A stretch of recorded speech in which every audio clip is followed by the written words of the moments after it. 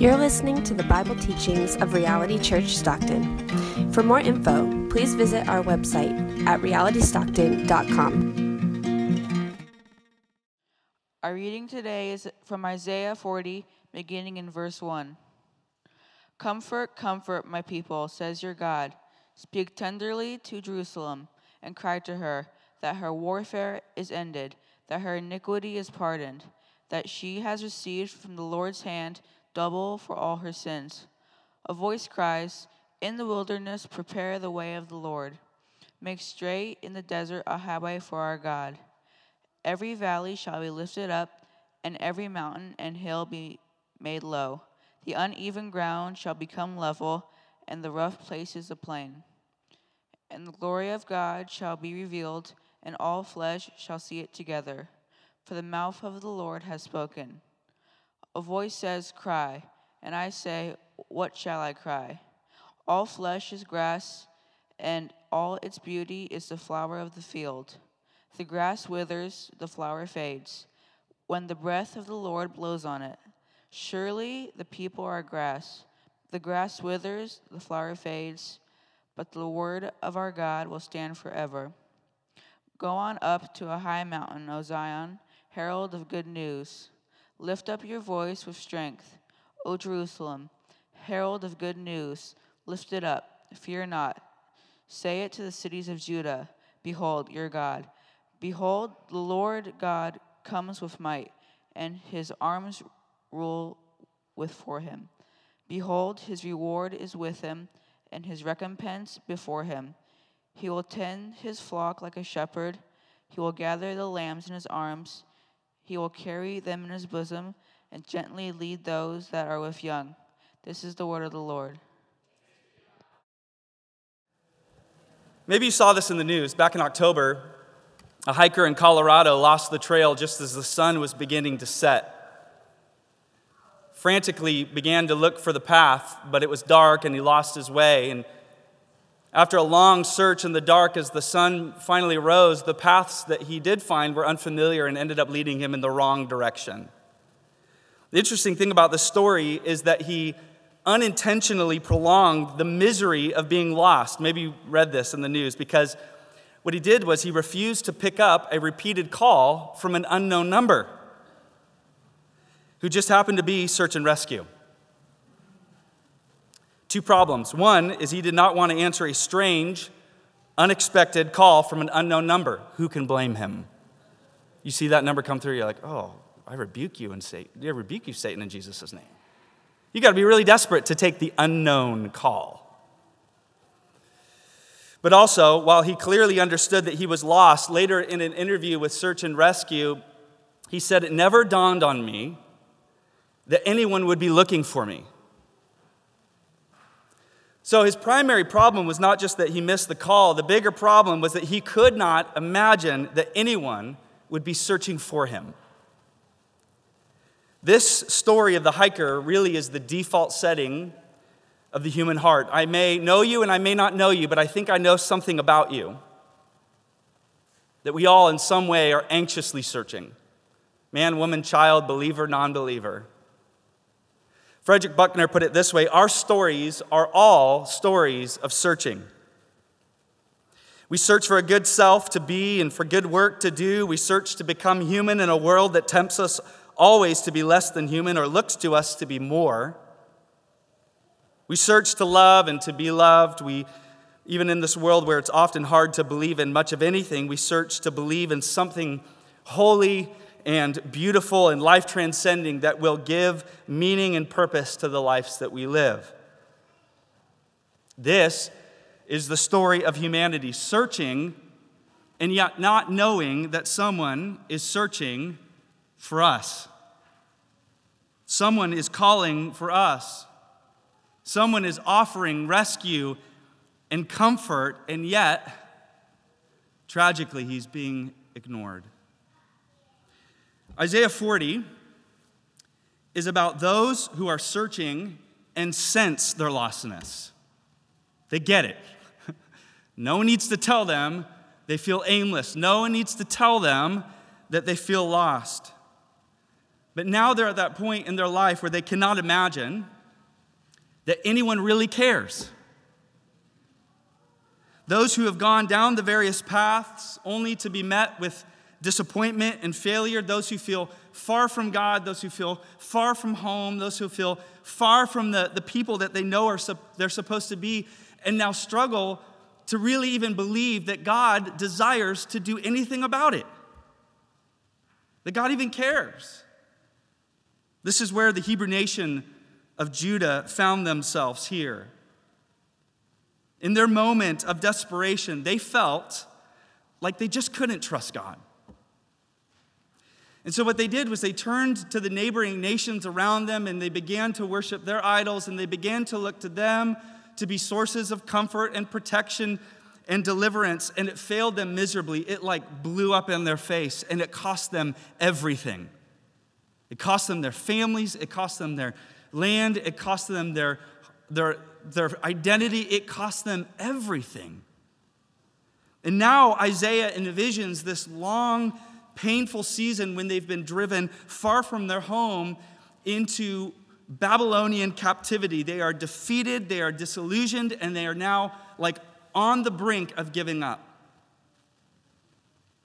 Right on the edge. They, like many of us, began to look at the shattered pieces of their lives and how far from home they had gone and thought, we're past the point of no return. It's just too late. I think that this is probably one of the most dangerous places to be. The most dangerous place to be is not in Babylonian captivity. The most dangerous place to be is it's just too far gone now. Because this is when we begin to spiral out of control. This is when we begin to self-sabotage our lives and our relationships. This is when we begin to lash out and grow emotionally and physically violent. This is when we begin to turn to all sorts of things to numb our pain and get our minds off our despair. It's when we reach that point, it's just too late now.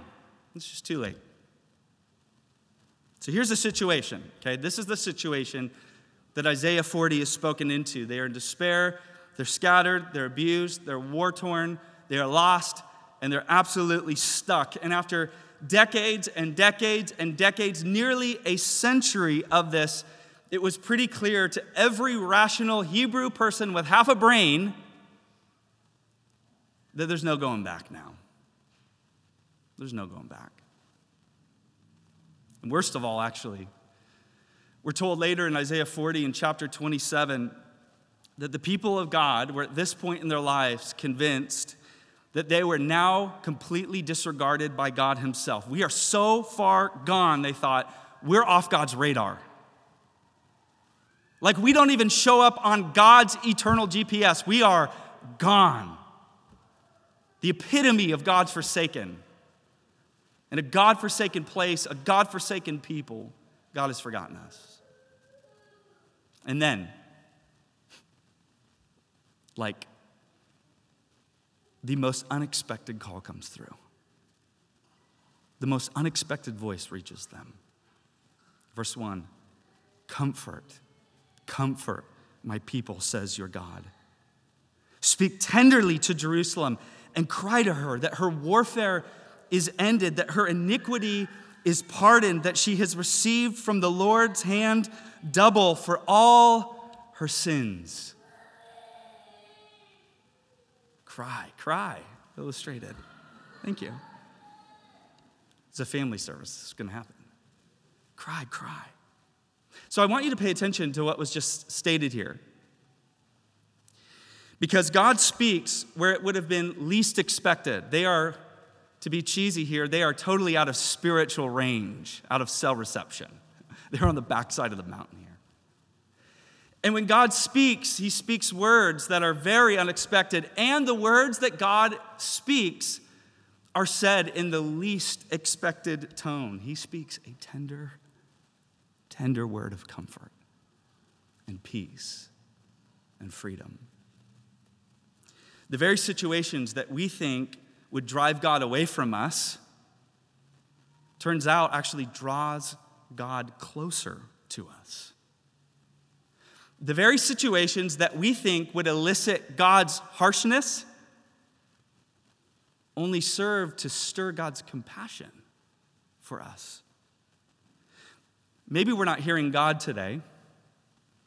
Maybe you're here sitting here thinking, okay, but I haven't heard God's voice in my wilderness moment. Maybe we're not hearing God today. Maybe we're not hearing his tender voice because he's speaking in a tone that we're not prepared to hear.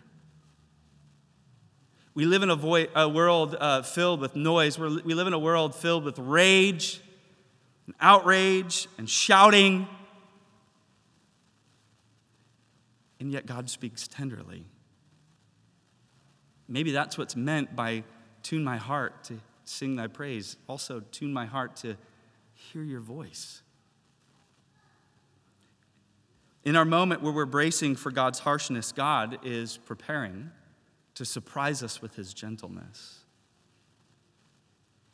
Isaiah goes on in verse 3, a voice cries in the wilderness, prepare the way of the Lord, make straight in the desert a highway for our God. Every valley shall be lifted up, and every mountain and hill be made low. The uneven ground shall become level, and the rough places a plain. And the glory of the Lord shall be revealed, and all flesh shall see it, for the mouth of the Lord has spoken. So in the ancient world, whenever a king would go throughout his empire, whenever a king would go throughout his territory, what he would do is he would send messengers ahead to these cities to announce his arrival. The king is coming. And in preparation, they would prepare the highway. Public Works would come out to fix the road. A major utility company, I will not mention which, has been working on our street for about the last year. They have no problem just digging ditches and then leaving them for everyone to run over. And they put a little bit of dirt and a little bit of asphalt and just sinks in. They're like, we'll get around to it sometime in 2022. But when the king shows up Monday morning, first thing as the sun rises, Public Works is out there filling in the potholes, leveling all the bumps, getting ready because the king is coming. But what's pictured here is so much more than potholes being filled and bumps being flattened. This is often the way that we think God works in our lives. Well, I've got these little things here. I'm a generally good person, but I've got a few little things God needs to fill in the gaps, and here and there. Isaiah is describing a highway being formed through the unimaginable expanse that exists between God and us, and literally describing valleys being lifted and mountains being leveled. The king is moving heaven and earth to get to them. The king has leveled heaven and earth to get to you.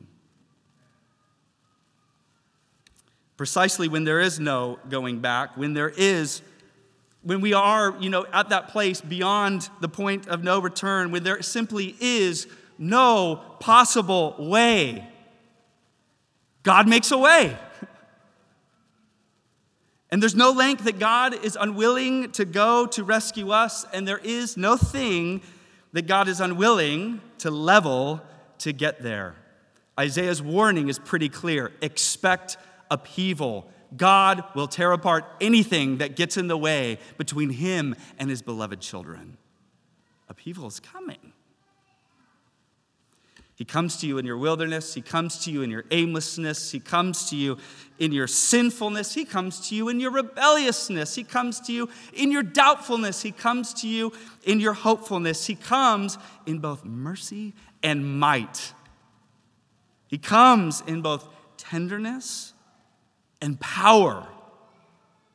He comes in comfort and commanding presence. He is the lion, and he's the lamb, to bring you out and bring you into newness. But you see, this is not about God making a way back to the old. Maybe this is another way that we can miss what God is doing in our presence. God is not making a way back to the old. He is making a way forward into the new. into a life that is infinitely greater, infinitely brighter than anything that you could ever imagine retrieving. See, all Israel could do was imagine getting back. Just get us back to where we were. That's what they said when they exited Egypt. Just take us back to Egypt. When they're out of Israel, just take us back to Israel. But God was preparing something much greater. This is why heaven is so hard to imagine. Heaven is such a hard place to imagine because the best we can do is imagine getting back some portion of our life that was lost, when in reality, as the Apostle Paul tells us, God does infinitely, exceedingly, abundantly more than we could ever ask or imagine. Your greatest thoughts of God, your greatest thoughts of deliverance, your greatest thoughts of heaven, they're too low. Try more. Try higher. Shoot higher. This Advent, there are really three things, I believe, that this passage makes clear that we need to do in order to experience the hope that meets all of us in Jesus Christ, very far from home. The way that we can experience this newness that breaks into our dull or old, worn-out patterns of our lives. Three things. The first we see here is that we need to pay attention. Would you turn to your neighbor and tell them very kindly, very tenderly, pay attention?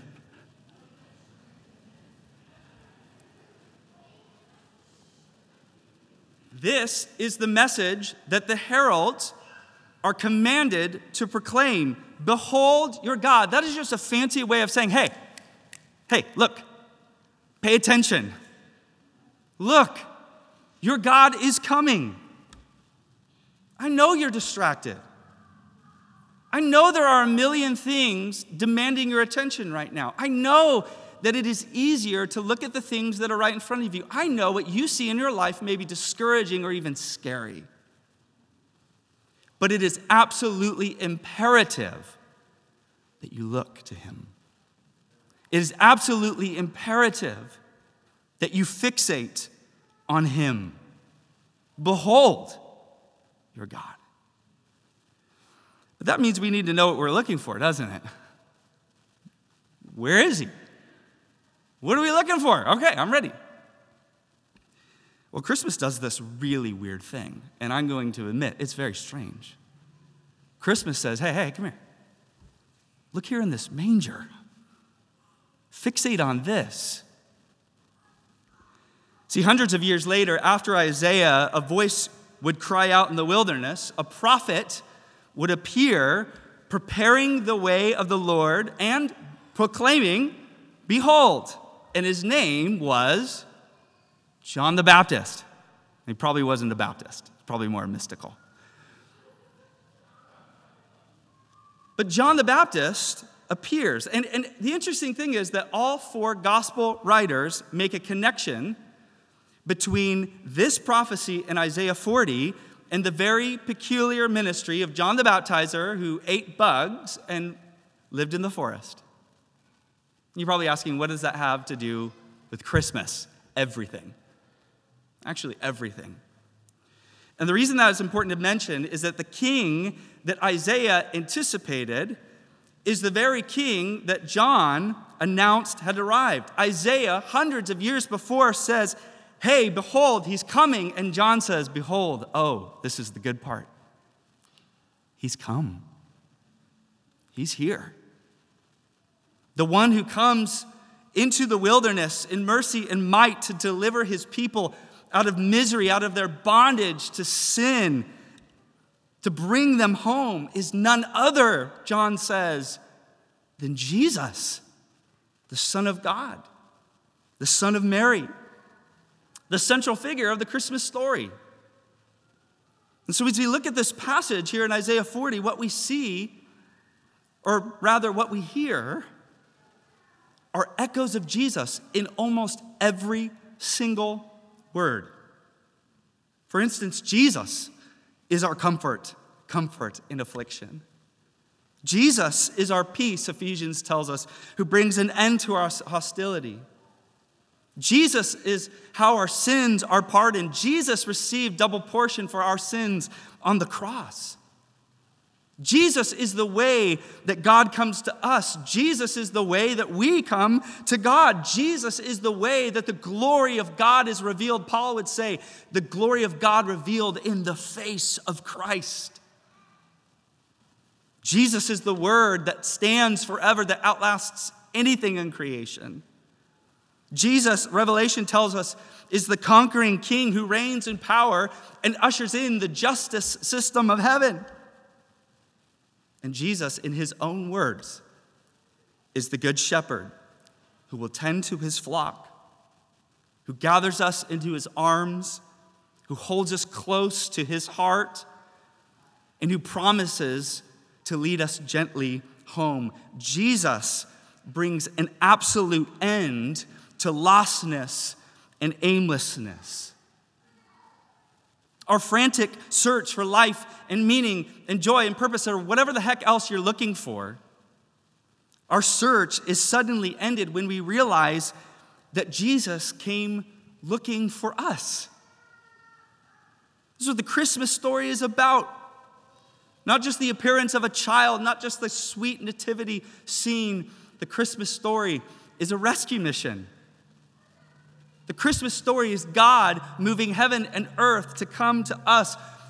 And the good news that we see here is hope is not found in our ability to look for these things, and hope is not found in our ability to even find them. It's found in God's ability to search for you. It's found in God's ability to find you wherever you are.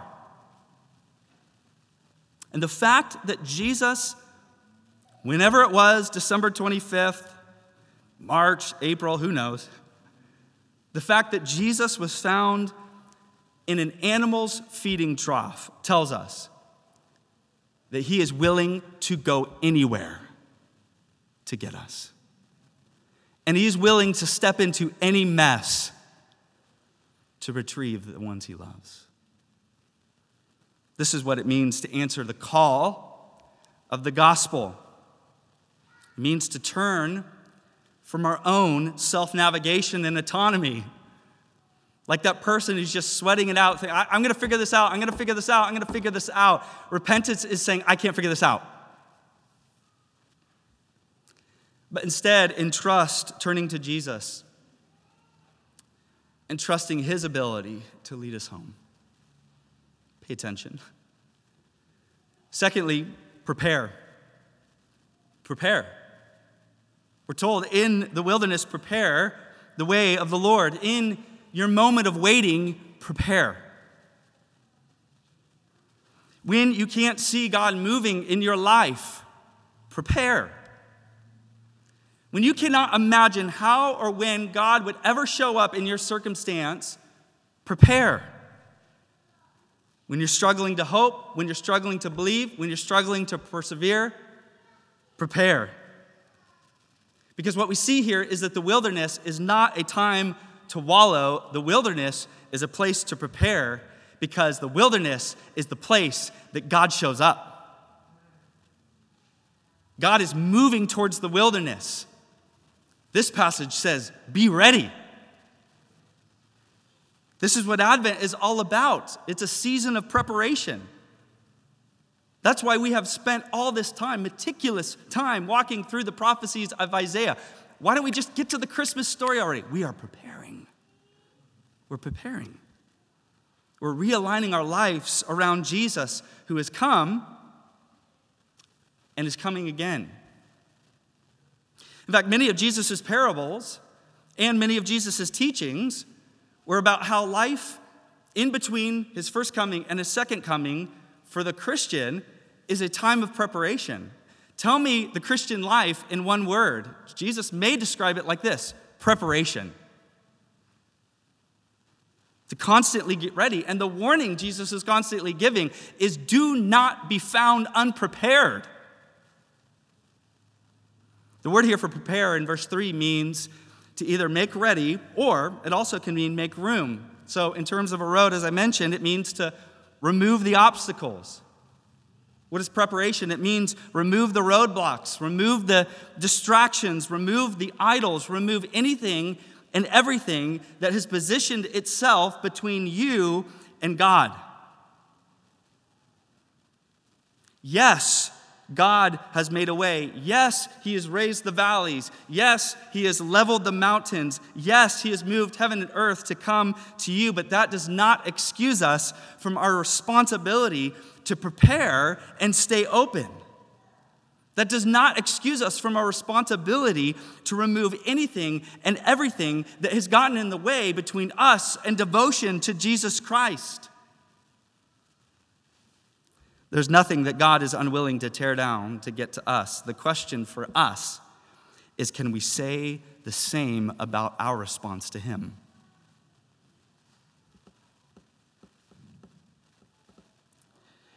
But it's interesting, this word can also mean to clear a space. It's used in the Old Testament in the book of Leviticus for the priests going into a house and clearing all of its contents. The sad irony of the Christmas story we're told in Luke's account of the gospel is that when Mary and Joseph show up in Bethlehem, it's time to give birth, but there was no place in the inn. There was no room for him. And I think the question for us then is, this Christmas, will he find space within us? Will Christ find space in your life? Will Christ find space in our church community? Preparing to experience hope and joy this Christmas is not, hear me, kids, it's not about filling our lives with more stuff. You do not need more stuff. Amen, parents said. I even got a cheer on that. Okay. Adults. It's the kids' time around Christmas, but we live 365 this way. The point behind joy, the point behind fulfillment, the point behind a happy life is not about acquiring more stuff. If anything, it's about making space for something greater. When the newness of God breaks into our life, it comes with demands to occupy every square inch of our lives. He doesn't want some of you. God wants all of you. And what pathetic, passive, nonsense, deadbeat God wouldn't desire all of us? So let's refuse, all of us, let's refuse to live another year marked by clutter and trivial crap. Let's refuse to step into 2022 with cluttered lives. And let's make space for something new as the Christmas hymn goes. Let every heart prepare him room. Finally, proclaim. Look with me again in verse 9. And this really dovetails with the song that the children sang earlier in our service. Go on up to a high mountain, O Zion, herald of good news. Lift up your voice with strength, O Jerusalem, herald of good news. Lift it up, fear not. Say to the cities of Judah, behold your God. So I love this. The irony here is that God's tender voice creates a loud shout. God speaks tenderly. God's people say it like they mean it. And the instruction is pretty clear here. The instruction is pretty simple. God tells the heralds of good news, get on up, turn it up, pump up the volume, blast the volume so that your neighbors hear it. Stop being self-conscious. Stop playing it cool. Stop taking yourself so serious and say it like you mean it. Behold your God. This passage in Isaiah shows us today in the 21st century that the good news of Jesus has been ignored too long. That's what Isaiah is saying. This news has been ignored way too long. It's been ignored too long in our cities. It's been ignored too long in our communities, in our neighborhoods. It's been ignored too long in our own families. Our mission, our responsibility, our call as God's people is to make this news, to make this call, to make this announcement about Jesus Christ non-ignorable. And what we say is you may receive it or you may reject it, but you just can't ignore it. Not on my watch. Not on my watch. So Isaiah makes it clear. Say it audibly. Say it joyfully. Say it publicly. Say it courageously. Say it continuously. Behold, your God has come in tenderness, and behold, he's coming again in triumph. Look to him and trust in him. Behold your God. Can we get up on that high mountain as well, church, and proclaim this Christmas that God has come and God is coming again? Amen? Let's pray.